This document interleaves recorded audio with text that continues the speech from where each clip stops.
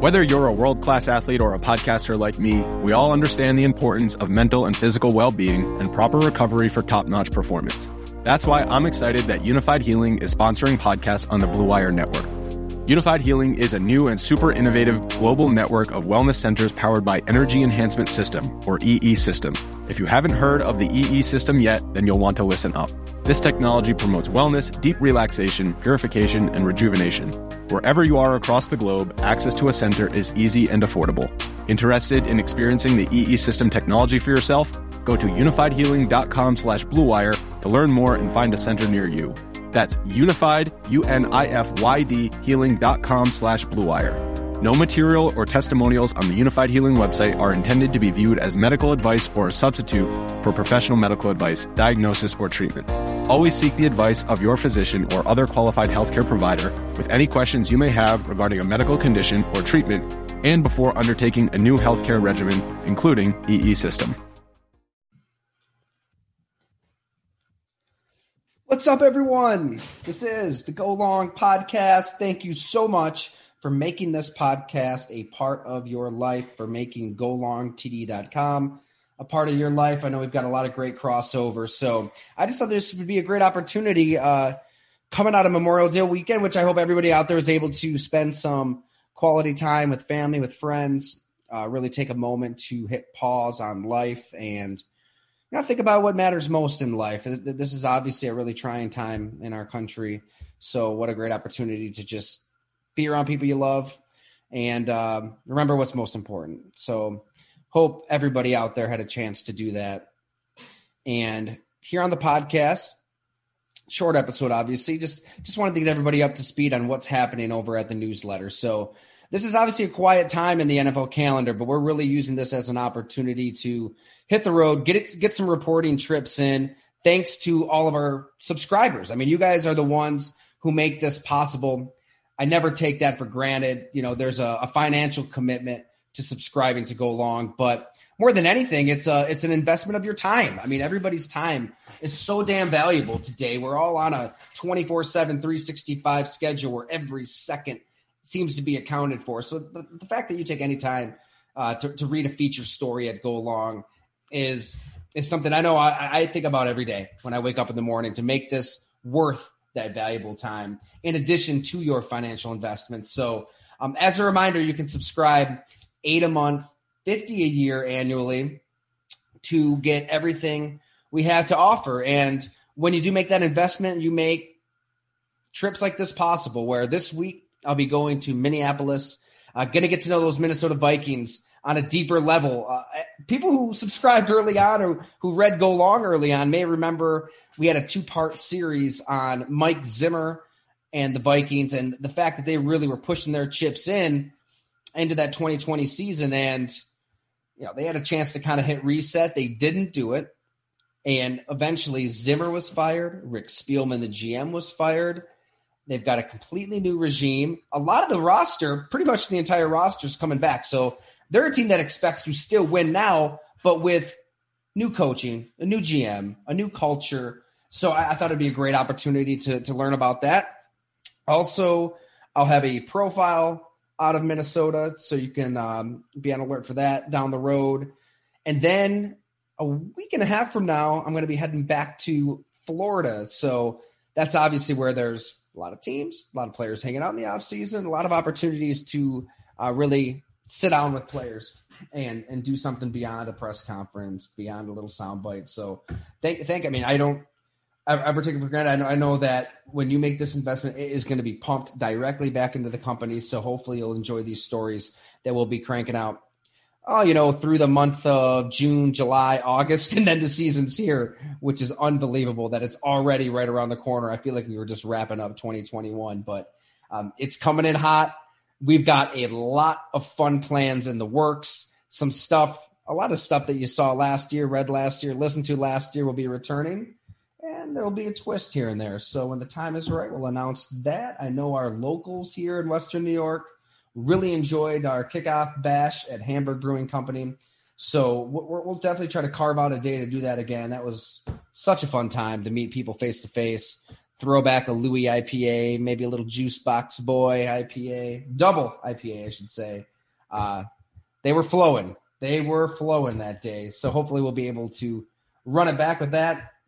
And, boy, what do we have right now at the site? I went down to Pittsburgh and grabbed lunch at Permane Brothers on Carson with Levi Wallace, their newest cornerback. The last time a lot of people in Western New York in the NFL, everybody saw Levi Wallace. He was on the wrong end of the play that set up the game-tying field goal by Harrison Butker. We all saw number 39 lined up a little wide, a little deep, kind of just parted the sea, you could say, for Travis Kelce. Well, he broke down that play, why he was lined up where he was, what he wishes he would have done. And the story is obviously much deeper than that for Levi Wallace. We kind of took it all the way back to high school, through college, through the pros.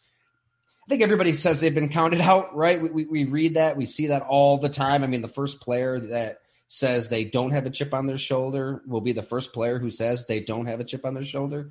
But Levi Wallace is real. I mean, you're talking about somebody from Tucson, Arizona, who was a playmaker in high school, a star in high school, and he couldn't get one offer for D1, D2, D3. He's on an intramural flag football team at Alabama. He walks on to Nick Saban's team. I mean, that's unheard of. You don't walk on to Nick Saban's team. And then he's going through tragedy along the way. His father dies from ALS. One of his best friends is gunned down and killed back home, and they never found out who the murderer was. And then 28 cornerbacks are drafted, and not Levi Wallace, the player who led the SEC. The SEC, kind of a big deal in past breakups. And then he gets to Buffalo and starts 57 games when you include the playoffs. By the time he got into that starting lineup, he did not give it up, even though they kept drafting players, kept signing players, Josh Norman, EJ Gaines. And it's kind of bizarre, really. I mean, he seems to be the kind of player that you would want to prop up as the example for this is what we believe in as a franchise. If you're the Buffalo Bills, the heart and soul of the team is really embodied in a guy like Levi Wallace. But he was lowballed. The Steelers signed him to 2 years, $8 million. He said the Bills did make an offer, but he was almost embarrassed to verbalize what it was. It was substantially less than what was a really reasonable deal that he signed with the Steelers. Part of me gets it. You want to challenge yourself to get better. If you're a team in contention, the worst thing you can do is just expect to run it back and everything will be great.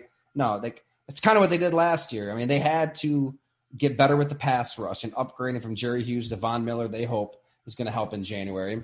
And the Bills deemed cornerback a spot they could have upgraded at, and they drafted Kaiir Elam and let Levi Wallace walk. So we're going to see how that plays out. Levi Wallace is looking forward to that rematch against the Bills in Orchard Park and said that, yes, he does take it personal, and he wants a piece of the Bills in so many words. And he's got a lot of friends on the Bills. So you can check that story in full. A lot going on there. A lot of the off-the-field work that Levi Wallace does and how that kind of led to an awakening of sorts and trying to fight ALS and trying to help the homeless community. Had a few stories there. So thanks to everybody who read that.